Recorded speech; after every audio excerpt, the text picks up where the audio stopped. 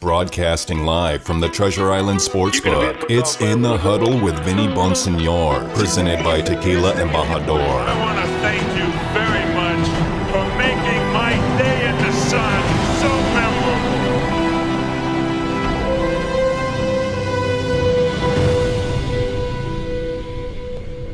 What's good, Raider Nation? Welcome back to Raider Nation Radio, 9:20 a.m. on a Friday. We are live at the Treasure Island Hotel, the Golden Circle Sportsbook. I see Cowboys. I see Utah football fans. I see Oregon football fans. You know that the big Pac-12 championship game is going on right down the street from us over at Allegiant Stadium. Kickoff is just after 5 o'clock. There's a big rodeo in town, so there's some Cowboys here, but they're all here. A bunch of them, anyway, are here at the Golden Circle Sportsbook, watching all the sports that we have on the televisions. Look like Boston College basketball, a little ACC tilt going on one of the TVs. We got horse racing, the whole 9 yards. It's a sports book, and you can have a lot of fun, great food, great drinks, and we are here for the next 2 hours to break down the Raiders' home game against the Washington football team on Sunday. Kickoff 1:05 p.m. at Allegiant Stadium. A huge game for the Raiders. They're all huge from this point forward. I'm not going to sit here and say every one of them, these last 6 games, is a must-win, but it wouldn't be bad. It wouldn't hurt the Raiders a little bit if that's exactly how they approached every single game the rest of the season, almost as a 6-game playoff. They want to go to the playoffs. They want to break that ceiling and get to the postseason for the first time since 2016, only the second time since 2002. To do that, they've got to navigate successfully these next 6 games, and that starts on Sunday over at Allegiant Stadium. But it's looking doubtful that their best player, arguably, Darren Waller, is going to be on the field, although there's still a little bit of hope. We spoke to Rich Bisaccia, the Raiders' interim head coach, today at the practice facility in Henderson. Here is Coach Bisaccia giving us an update on some of the injuries. Good afternoon. Good, I'm doing good. Okay, let's just injury report for you guys. Waller still at this time is doubtful. We'll see how tomorrow looks. Patrick will be out. Nassib will be out. And then D-Jack, Kwiatkowski, Nixon, and Josh will kind of make a final decision tomorrow. They ran around out there today a little bit through most of the practice, so we'll make a final decision how it looks tomorrow. And so Carl Nassib out, the Raiders' reserve defensive end, who's having a nice season, really a bounce-back season from what happened last year. Deshaun Jackson, who returned to practice today after missing yesterday with a little bit of a calf, was out there.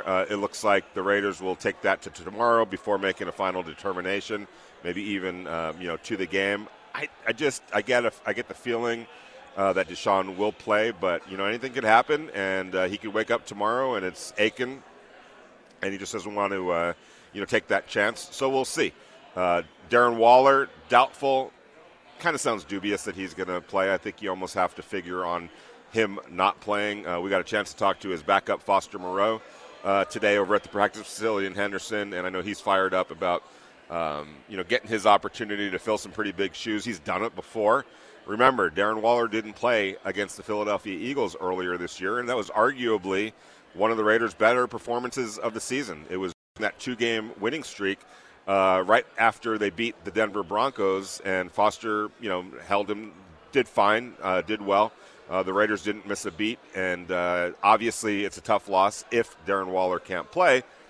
But I think the more important thing is for Darren Waller to be healthy for the balance of the season. It's a home game against a Washington football team that, frankly, in spite of the 3-game losing streak that they're arriving in Las Vegas with, I just think that the Raiders are the better team here. I think that with where the Washington football team is defensively, they're missing some key players. They're not the most explosive offense, although they present some challenges because they're a big, strong football team. Their recipe for winning right now is to ball control the clock, run it, take a few chances downfield with their young quarterback, Taylor Heineke, put it in the hands of a defense that's been able to kind of hang in there. It's your typical Ron Rivera coached football team and Jack Del Rio defensively coached football team. And it's worked. You know, they've won 3 straight games, and good for them. Good for Ron Rivera for trying to get this thing pointed in the right direction. But from a talent perspective, I just think the Raiders are better. And I just think that the Raiders' offense, if you're going off what happened against the Dallas Cowboys on Thursday, reclaimed some of what they had lost during the 3-game losing streak. The explosive plays were back in the picture. Deshaun Jackson kind of went off with 3 catches for 102 yards. You had Hunter Renfrow going off for 134 yards receiving. The running game got rolling with 143 yards on the ground, which is a huge improvement and a huge difference compared to what it had been doing at various times this year. So I think this offense, the explosiveness is back with this Raiders offense. And I don't think, frankly, when you look at Washington, they play the Seattle Seahawks on Monday night. It was a win, but I look at that Seahawks team, and there's something wrong with that team, whether it's defensively, which I think they've taken a big step backwards. Plus, Russell Wilson, I don't know if he's still dealing with the hand injury or the finger injury or what the case might be, but the accuracy wasn't there. The offense looked like it was stuck in first gear the entire time. So that offense from Seattle and what you saw from the Seahawks against Washington in no way, shape, or form looks like what the Raiders are capable of doing, even without Darren Waller. And they played the second half on Thursday against the Dallas Cowboys without Waller, and they really didn't miss much of a beat. That's not to say that they don't need him. Obviously they do, and I think that's the key for them, is to kind of get him through this stage of this injury to put him in a really good place to be available to them for the rest of the season. The last thing you'd want to do at this point is bring him back a little bit too early and then lose him for more games than just maybe the one game that he's going to miss here against the Washington football team. And let's not forget who comes up next at Allegiant Stadium a week from Sunday. It's there in Kansas City. I should get that straight because I have to get on an airplane at some point and head to Kansas City. But next week, that's who's waiting for the Raiders, or the Kansas City Chiefs in Arrowhead Stadium. So not overlooking the Washington football team by any stretch of the imagination. If Darren Waller could play and was, either 100% or close to 100%, he'd be out there. But I think that this buys them a little bit more time for him to get back to where he really needs to be, like I said, in order to make sure or ensure or help the cause in terms of him being here and available for the last 5 games of the season. And when you look at those 5 games, and we've talked about this a lot, just think of who the Raiders have to play. Every single team on their schedule from next week on is a team that they're dealing with in their division: the Kansas City Chiefs, the Los Angeles Chargers to end the season, the Denver Broncos the day after Christmas, or that they're dealing with in terms of the wild card. You could put the Denver Broncos in there. You could put the Los Angeles Chargers in there. Those are 2 teams that are in that wild card hunt from the AFC West, but also the Cleveland Browns and the Indianapolis Colts. Those are 2 teams that the Raiders probably have to be aware of in the wild card chase. That's not to say that the Raiders are just, throwing up the white towel as far as the division race. You think about it, if they win on Sunday against Washington and go to Kansas City and return the favor to the Chiefs, the Raiders would be in first place in their division. That's a long ways off. But you have to me, take a look at all the options. And they're all realistic when you think about it, because there isn't as good as formidable as that schedule is down the stretch. And every single team that we mentioned from here on out is in playoff contention, including, frankly, Washington. They're still alive in the NFC for a wild card, and maybe even their division, depending on what happens with the Cowboys. But every team that they play, especially those AFC teams, represent a team that could be headed to the playoffs or has legitimate playoff aspirations. So these are good football teams that they're getting ready to play. But nevertheless, I look at the Raiders at their best moments this year, and there's been enough best moments, good moments, to say that, hey, this team, when it's going right, can compete with anybody in the NFL.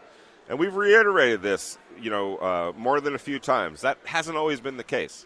We talked to Lincoln Kennedy earlier this week, and what did he say? Well, the reason why he thinks this is different, why he thinks that this is a better team, and why he thinks that this team is in a better position to deal with these last 6 games than they have been in years past, when this is the time of the season where they slip on that banana peel and kind of fall back on their back, and that's that. It's because they have a defense now. I know the numbers can look a little bit, they've given up, the 3rd most points in the NFL. But some of that is deceiving. The offense has given them short fields. The offense has thrown a couple of pick sixes. The offense during the 3-game losing streak, when they were kind of making the adjustment, missing Henry Ruggs, that offense at that point was not being efficient. They weren't getting a lot of first downs. They weren't converting 3rd downs into first downs. And they essentially, as a result, kept overexposing the defense. The defense was on the field way too much, especially against the Kansas City Chiefs and especially against the Cincinnati Bengals. They were on the field entirely too much. And close games that the Raiders defense was hanging in there on became blowouts in the 4th quarter because they were dead tired by the time the 4th quarter came rolling around. So we always talk about this, how important complementary football is. And when you talk about that, you're not just talking about, the run game versus the pass game and, the pass rush complementing the back end on the secondary and coverage. You're also talking about the offense taking some of the pressure off of the defense and vice versa. How do you get the ball back into the hands of Derek Carr and the offense? You make stops on 3rd downs. And you do that, you're helping yourself, number one, because you get to go back over to the sideline and take a rest, and then you put it in the hands of the offense to give them more opportunities to score.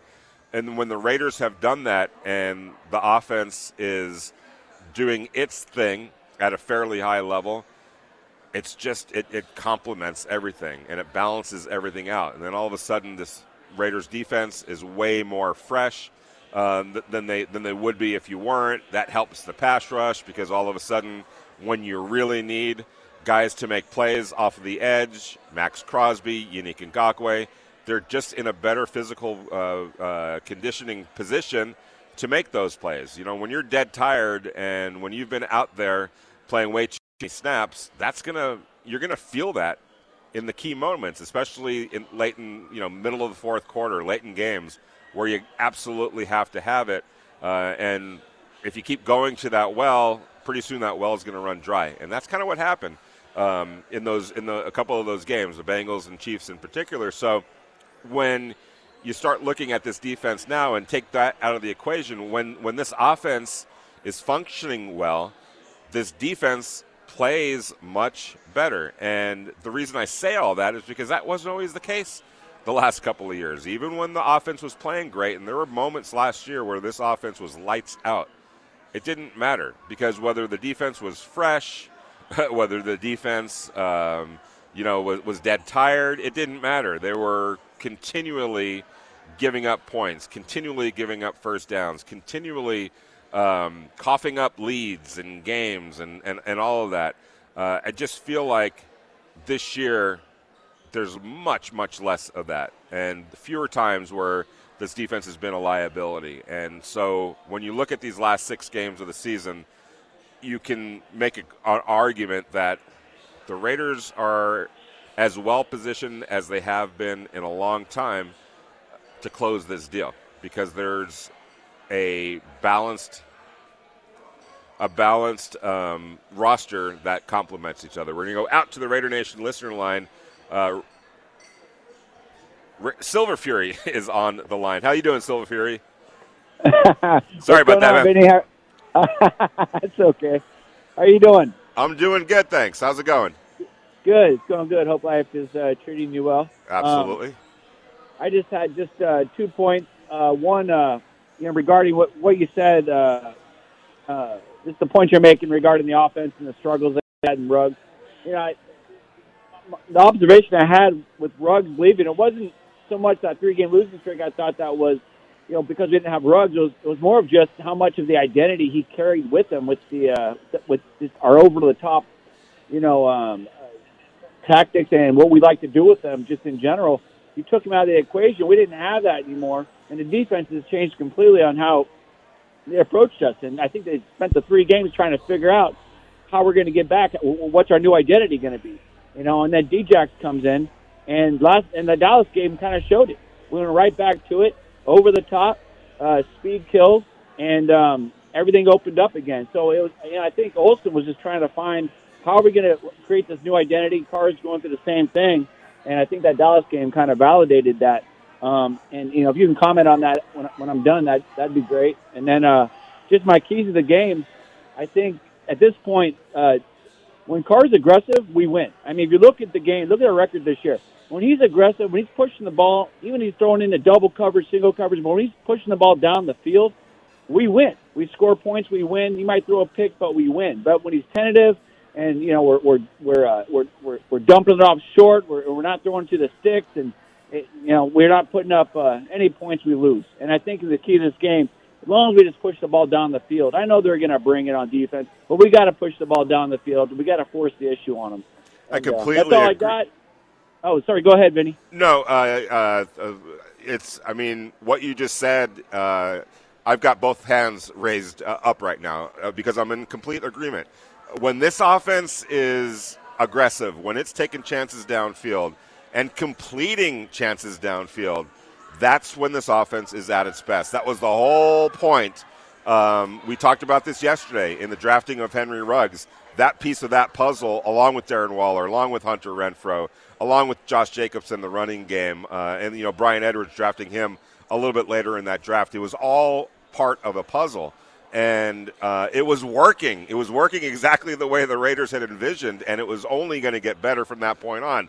All right, we know what happened. Henry Ruggs isn't on the team anymore, and that was a huge loss for them. And it just, you can't, I get it. They need to stay aggressive, and they have to.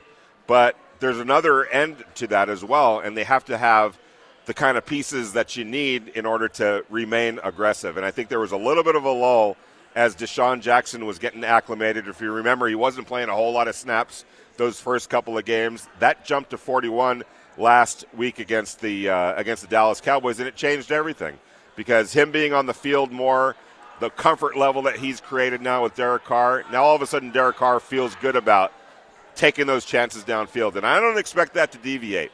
And that's why it's important for Deshaun to be out there on Sunday. I know he's dealing with a calf injury. We'll see. I think he's going to play, but you never know. But I think it's important and critical that he's on the field. It doesn't have to be 40 plays a game moving forward, but he's got to be there and he's got to be involved because, as Silver Fury said, that's when the Raiders are at their best, when they're being aggressive and taking chances downfield and stretching the field, and then that opens up everything for the rest of their offense, and all of a sudden that offense becomes much more efficient. We're going to go back out to the Raider Nation listener line. Mark in the Bay Area is on the line. How you doing, Mark? Hey, Vinny, how you doing? Doing great, thank you. Hey, this is every game gets bigger as the season goes on. This is the biggest game of the year. There is no way we can lose to this team because I'm with you. I really feel like we are the superior team, but I really think it's going to come down to a battle of will. And, they say blocking and tackling. This team, they hang their hat on running the football, especially the last 3 games. They'll try some play action. The kid does scare me a little bit when he can get outside the pocket. But I really think our front 7 is playing much better, especially in that Dallas game. I thought Hankins flashed pretty well, Solomon Thomas. So this front 7 really has to have the same type of game and shut down that running game. And if we can jump on these guys early, I'm thinking even if we win the toss, let's take the ball and let's go put 7 right away. Get them down 10, maybe 14 points, and take away that running game. But really, it's going to be, to me, Vinny, it's going to be a battle of will of 60 minutes, one play at a time for as long as it takes. Because these guys will try to keep running unless we can get a big lead on them. So But yeah, offensively, if we can't get the run game going, let's get Kenyon Drake going a little bit on those short passes like Bill Walsh used to do with the Niners. You know what I mean? Like, those are just as good as running plays. And I could see Del Rio coming with the blitz a little bit, so I hope we've got some screens set up to Jacobs or, to Drake. And anyways, those are just some of my thoughts. Want to kind of get your thoughts on that. Yeah, great call, Mark, and I appreciate it. And you're right. I think that taking away the run game from the Washington football team is critical. And sometimes, like you said, how you do that is you get up big early on, and you just take that out of the whole equation.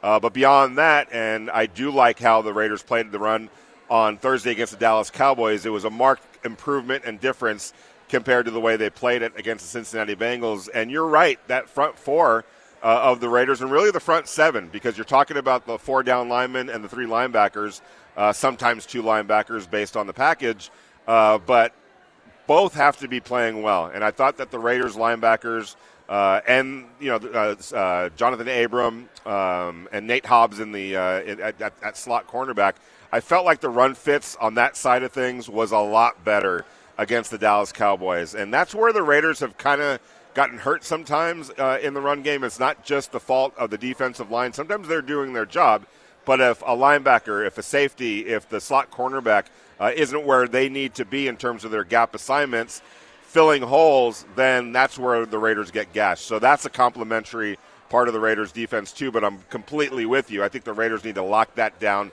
shut that down, and make sure that the run game is negated, because really that's how Washington has been able to be successful these last few weeks. And then you take some chances with Heineke downfield and in the pass game, but it sure helps him when that running game is functioning. It's something that the Raiders have to make a priority to slow down and stop on Sunday at Allegiant Stadium. One more call before we take a break. H is in Albuquerque. How you doing, H? Hey, Vinny. Nice to talk to you. Likewise. Hey, I've been an unwavering supporter of Derek Carr from the very beginning. And one thing I saw in the game that was really encouraging to me, because, I think he's a quarterback that makes all the throws. But the one criticism I have, or I've had, is his pocket awareness and his moving around in the pocket. But this game, I can't recall seeing a game where he's played better moving in the pocket. And there was one play that really stood out to me, although he made several great ones, late in the game when he pump faked twice to the flat and then threw deep to Hunter, and wide open Hunter Renfrow, and it really seemed like they'd been working on it, because I just saw a marked improvement in his ability in moving around in that pocket. And his line protection has been up and down his whole career. He's seen the best and the worst of it. And it was something to me that I felt like he really needed to work on. So I'm hoping that is indicative of his future play, because when he moved around like that, unstoppable. He's the engine that makes it go, as far as I'm concerned. Yeah, H, I completely agree with you. He was decisive in the pocket on Thursday, and when not just in terms of decision making, but techniques, his footwork, the way he was holding the ball and clutching with 2 hands, the confidence that he showed in the offensive line. I think Lincoln brought that up earlier this week. Sometimes you just have to have faith, more faith that the offensive line is doing their job, because when you don't, sometimes you're going to react to something that's not happening and react a little bit badly to what's not happening. So I thought, I'm with you, H, he was really strong in the pocket, and even when he moved around a little bit in the pocket, he was really decisive with the footwork, really decisive with his decision-making, and it showed. And if that can carry over, that really helps this offense without question. You're in the Huddle with Vinny Bonsignore, brought to you by Tequila Embajador. We're live at the Treasure Island Hotel at the Golden Circle Sportsbook. It's a Friday night in Las Vegas. You got Cowboys, you've got University of Utah football fans and Oregon football fans getting ready to make their way over to Allegiant Stadium to watch the big Pac-12 championship game. And when we come back, a good friend of mine, Heath Schneider, is going to be joining us. He is in charge of Sextros. Remember, we've been talking about that pretty much every day here at Raider Nation Radio, and the recipe that his grandmother came up with back in Templeton, Iowa, and how it caught the eye of a lot of people during Prohibition, and now it's available to you now. You're in the Huddle with Vinny Bonsignore. Talk to you after the break. You're listening to Raider Nation Radio 920 AM. Now, back to your host, Vinny Bonsignor. What's good, Raider Nation? Welcome back to Raider Nation Radio 920 AM on a Friday. You're in the huddle with Vinny Bonsignor, brought to you by Tequila Embajador. We are live here at the Treasure Island Hotel, the Golden Circle Sportsbook. Plenty of televisions, great food, great drinks. A lot of people getting ready to go enjoy their Friday night, whether it's over at Allegiant Stadium, where it's the Pac-12 championship football game tonight between Utah and Oregon. There's a big rodeo in town. So, as usual, a lot going on in Las Vegas. But before I get to that, I want to tell you guys a little bit about my new friends over at Sextros, and they're putting a contemporary spin on an American classic. You know, during Prohibition, the little town of Templeton, Iowa became one of the liquor capitals of the world. And a pioneering mother, driven by the need to feed her family, crafted a farmhouse brew that ended up becoming an iconic piece of an American history. Through word of mouth, Lorene Sextro's distinctive creation spread from St. Paul to St. Louis and Omaha to Chicago, where Al Capone referred to it as the gold standard. That recipe has survived decades of copycats and imitations. Meanwhile, Mama Sextro's secret concoction was passed on from generation to generation, and now, nearly 100 years later, her grandson Heath has brought it back to life. And what was once only enjoyed by Big Al and his connected associates is now available to you. I've personally tried it, and it's exceptional. It's fresh, it's clean, and it's a superior spirit for any cocktail. Visit Sextros.com, that's Sextros.com, for all their products and recipes and where you can find it locally. Go get connected over at Sextros.com, Sextros.com. And by the way, it is my pleasure to welcome in that grandson, Heath Schneider. He is the CEO over at Sextros. Heath, welcome aboard. I really appreciate you spending some time with us. I listen to this story. I read it every day. And the history of it all and the intrigue of it all, where your grandmother, out of need during the Prohibition, I'm sure it was also the Great Depression probably was going on. Correct. Yes. As well. So people had to do what they had to do to make a living, put food on the table, all of that, and she was ingenious in what she came up with. And the fact that word spread from there, and then all of a sudden Templeton, Iowa, where it was all being done, became like this liquor capital of the world. Why don't you explain a little bit about that whole story and how it survived right up until now, where you're kind of bringing it back to life? Well, thank you, Vinny. You do the explanation so well. You really do. And thank you for that. Just a little town of Templeton, Iowa, 350 people in 1930, 350 people today. So just small town America. Everybody knows everybody. And at that time, that town was going through a tough set of decisions in that you weren't selling crops, cattle, pigs, chickens. No one could really find that in their budget, but they sure as heck could afford good quality liquor. Right, exactly. So my grandmother was always a crafty type of person, crafty with pies, crafty with bacon and eggs, crafty with gardening. And, the thing to make at that time was liquor. Right. Especially if you could make good liquor. Right. And she just used her decades of experience with yeast and came up with a liquor recipe that ended up being world famous at that time if you were lucky enough to get it. Right. And, I mean, people would travel 300 miles on dirt Right. 2-track dirt roads. They didn't have interstates back then, or throw barrels on rail cars and ship it, as you've described, St. Paul, St. Louis, Omaha, Chicago. That just happens to be where the Burlington Railroad would run back then. Right. So that railroad runs right through little old Templeton, Iowa, so they became, by way of location and quality, a world-class spirit that was known as the gold standard in the 30s. Right. And I know this was a long time ago, and I know that you're a history buff. We've talked about that, and so obviously this is a passion of yours, and it runs from generation to generation in your family. But how did word spread back then so that other people were aware of it miles and miles away? Just word of mouth. Jeez. It really just word of mouth. One person tells another person, another person tells. The next thing you know, people are driving from the city to this town trying to find where they can find this. And, word of mouth went a long way in the 30s. Right. You hear each other's phone conversations because one line would service 20 houses. Right. And it's so hard to explain those things to people in this age because it's so different today versus what they were doing and what they had to go through at that time to do what they did, which is one of the things I respect so much about what my grandmother did. I mean, we're talking about chips down, right? Up against it, kids to feed, nothing to sell, and out of the blue, she learns how to make a whiskey out of rye that becomes world famous. And she's just one of the 10 families that did that at that time. Right. She's the only one that I know of that didn't get caught. Yeah, that was the key to to it all too, right? That helped. They got the wrong farm. She wasn't so much smart as lucky. That counts sometimes too. Like her grandson. Right. And then on top of that, she just had a care for quality and had a craft for yeast and just got into this network of an entire community. The whole town of Templeton, Iowa was in on this. Right. The sheriff, the mayor would turn the water on at midnight. They'd raid from another county because this county wouldn't convict. I love it. That's the spirit of what she did and what she made. And I'm so excited to share it because no one makes liquor like this in the world. Right. We're making it like they made it in a barn in 1932, in a field in the middle of nowhere in 1932, which, in my opinion, is so much better in taste.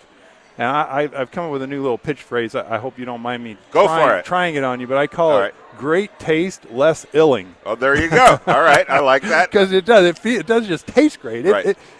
It actually feels, and I try not to get into feel with alcohol. Right. But we all know some liquors we've had where the next morning it's like, oh my God, yes. What hit me? I'll raise my hand to that. Okay, it's happened. I'm on the polar opposite of that because we use no chemicals, no malting, purely organic, and 4 gallons at a time. Wow. As opposed to 10,000 gallons at a time. All right, so that it gives you a little idea of the care. Right. And not overdoing it for the sake of and doing it correctly. Yeah, just speeding the process and hurrying through it and just getting to yield as fast as you can. Right. We've got a master distiller named Whiskey Rich, who's a 5th-generation bootlegger on the team. That. Right. And he's got 2 apprentices. I'd like to shout it out to him. Go for it. Max and Alec. Hello, Max and Alec. Yep. They're the next generation. They've actually picked up this craft. They've been taught by Whiskey Rich. They do a fantastic job of making exactly what my grandma made in 1932. Tell us about the recipe, because this is like some sacred holy grail almost that's been in your family for a long time. Correct. And, when we talk about these type of things, yes, it's secretive. It has to be, because that's the key to the whole thing. Right. First of all, when did you become aware of what your grandmother was doing, if you didn't know all along? And B, when did you get your hands on that recipe? So I knew late in her life that she had bootlegged. She was very secretive about it. Even when she'd tell me, she'd look over her right shoulder or left shoulder and go, "Hey, I used to make whiskey." Did you believe it? Well, yeah, because the town of Templeton was infamous. Okay. I mean, Templeton itself, the story's been told, for the record. I don't want to get into all that weed. Yeah. But the story's been told. We just happen to have the original recipe for that story versus somebody says, "Hey, that's a great story. Let's go buy some whiskey up in Indiana and tell that story." It's a great idea. Got it. So you got the real deal. Correct, yeah. And our recipe is painfully simple. It's water, sugar, rye, and yeast. Okay. So that's it. Right. What's unique to what we do is how we use water, sugar, rye, and yeast. How we make them work together, how we get to a liquor product. And that's the piece that I bring to today, is some version of water, sugar, rye, and yeast that turned into an exceptional liquor product. Right. And fortunately, you've had it. I've had it. It is really good, and it's really smooth. And the smoothness of it, and the ease that it goes down. It's not like a normal, when I've had whiskey before, or it kind of gives you that little jolt a little bit, like, this doesn't. And I'm not just saying that because you're sitting here right now. That's the truth of the matter.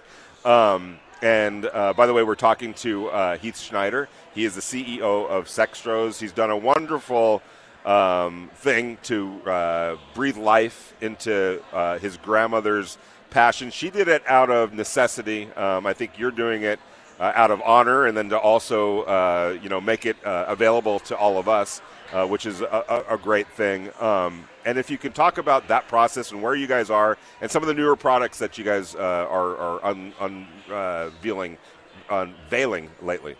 Yeah, so I just got to make one correction. Go ahead. I'm the bootlegger's grandson. Okay, sorry, what did I say? The CEO. Okay.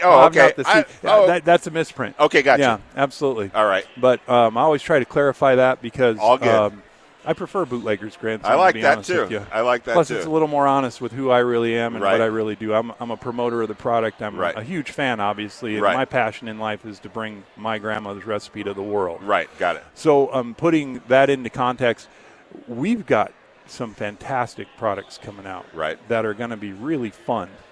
In that, we're creating a clear spirit, meaning it hasn't been in a barrel, Okay. that we think will be the ultimate base for any cocktail. Right. Meaning that you could replace gin, tequila, vodka, rum, Right. any clear spirit with this spirit. Got it. And it will make your cocktail smoother, cleaner, tastier, almost barely noticeable with the alcohol content. Got it. It's Okay. very soft and sweet and smooth. So we're bringing that product out really soon. And then in addition to that, we have our aged product, which aged product represents the time, the place. It's literally a piece of American history. Yes, it is. And that's going to be in the same bottle, but obviously it'll have a dark color to it. It'll be aged in oak barrels from Minnesota for anywhere from 18 to 64 months. Right. And it will be distilled to a proof of anywhere from 150 down to 115. Okay, I like the sound of that. So, that's what that's our newest rendition. Right. And we're really excited about it because it's going to take our 5-bottle lineup and drop it down to 2. Right. With a really special high proof as a accessory piece. Got it. All right, so we have a lot of listeners here in Las Vegas. We have a lot of listeners all over the country. If you can let them know, our listeners, hey, where can they go get it, whether it's going into a store, whether it's going online, how can they go buy some Sextros? So we're offered on the shelves in states like Missouri and Nebraska. We're offered under a second brand known as Iowa Legendary Rye. Okay. In Iowa. Right. You can go online, sextros.com. Got it. I think that's the best place to get our product right now. Right. It's the best price. We're working on doing some free shipping here soon. All right. You buy a couple bottles. That way you get one for Vinny, one for your friends, one for your family. Like the sound of that. Yeah. So that's coming out soon. But the website's really easy, as you've described. It's sextros.com. Right. And you can order a bottle of the clear. You can order a bottle of the aged. I can tell you this. You've never had anything like this. I guarantee, even if you've had every liquor on the planet, because we make this unlike anybody else in our proprietary stills that we also make. Right. You've never had anything like this, and it will be special. Without giving away the whole secret, can you shed any light on why it's different, in terms of the process of making it? It's a great question. So 3 things. Number 1, we do not use chemicals. Okay. We don't use enzymes. Right. That's very hard to do because most people use enzymes to break down grain quickly so that they can get the starches out, let the yeast eat the sugar, which creates alcohol. Okay. There's your lesson in how I to make like it. liquor. Okay. Okay. So we actually instead long soak our rye. We take our rye and we soak it for weeks. Okay. And then we just let it sit there and plump up and get to a point where Whiskey Rich says it's ready. It's got a scent. It's got a look. It's got a taste. It's at that point in time that we add our sugar. We let that sit for another couple weeks. And then it's at that point in time that it's our original recipe. But we also don't use malted barley, which is another version of a chemical. Malted barley has an enzyme in it that creates a quick breakdown. Right. So the difference between us and everybody else is we're taking our time with it. Yep. We're doing it really small. We're letting nature take its course. And by doing that, keeping the chemicals out, keeping the malting out, keeping all of the hurry out, and making it in small batches, it tastes and feels like nothing else. And I can definitely attest to that. And we're talking to the Bootleggers grandson, Thank you, sir. Heath Schneider, and it's a great product. I'm glad you were able to spend some time with us to shed some light on it. I've been talking about it every day on air. I wanted to get your voice and put a name and a face and a voice to what we've been talking about, and also to let everybody know where to go get it. And really, I think it's the story behind all of this. On top of the fact that this is a great product, the story behind it just makes it so much more compelling, and we're proud to be a part of it with you. So good luck to you. Thank you so much for spending some time with us. Like Heath said, Sextros.com. That's SEXTROS.com. It's the perfect gift for the holidays.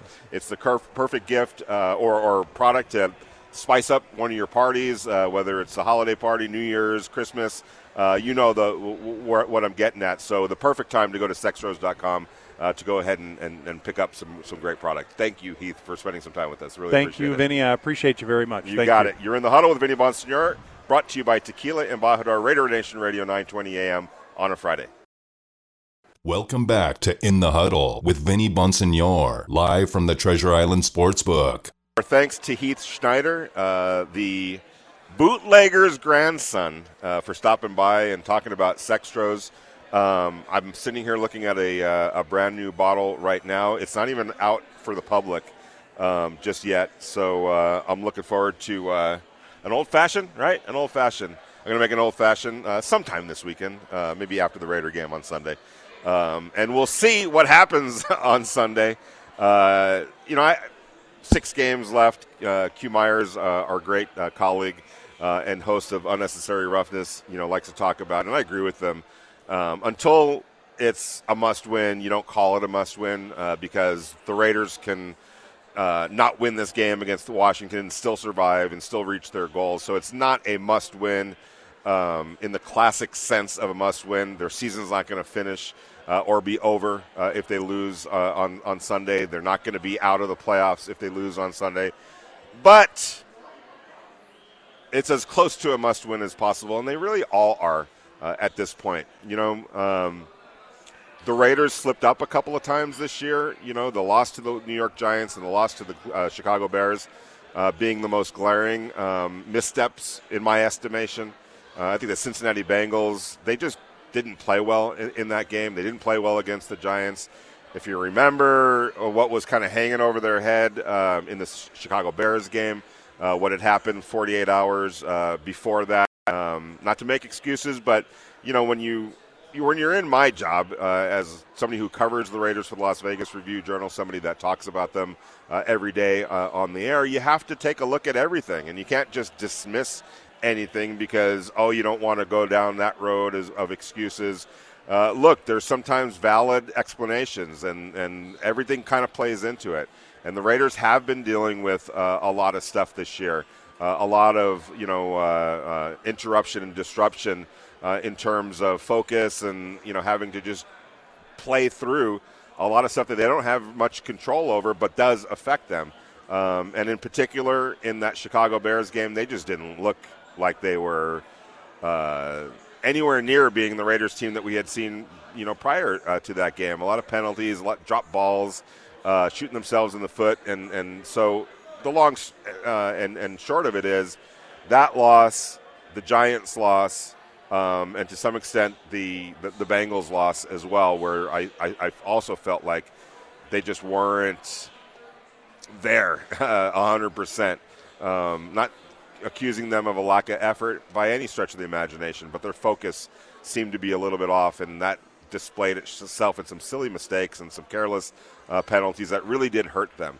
But because of those losses, they've put themselves in a position where there's not a lot of leeway. There's not a lot of cushion here.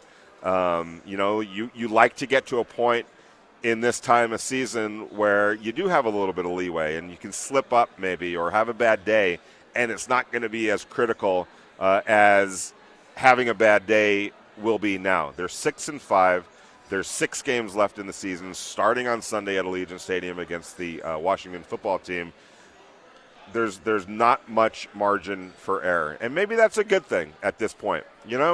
Maybe that's nothing gets somebody's attention more than it's basically win or else time of the year, right? And so that's going to heighten everything, the senses, the focus, the discipline, you would think. And I think I'm going to say this, too. I think the Raiders have been through so much this year that,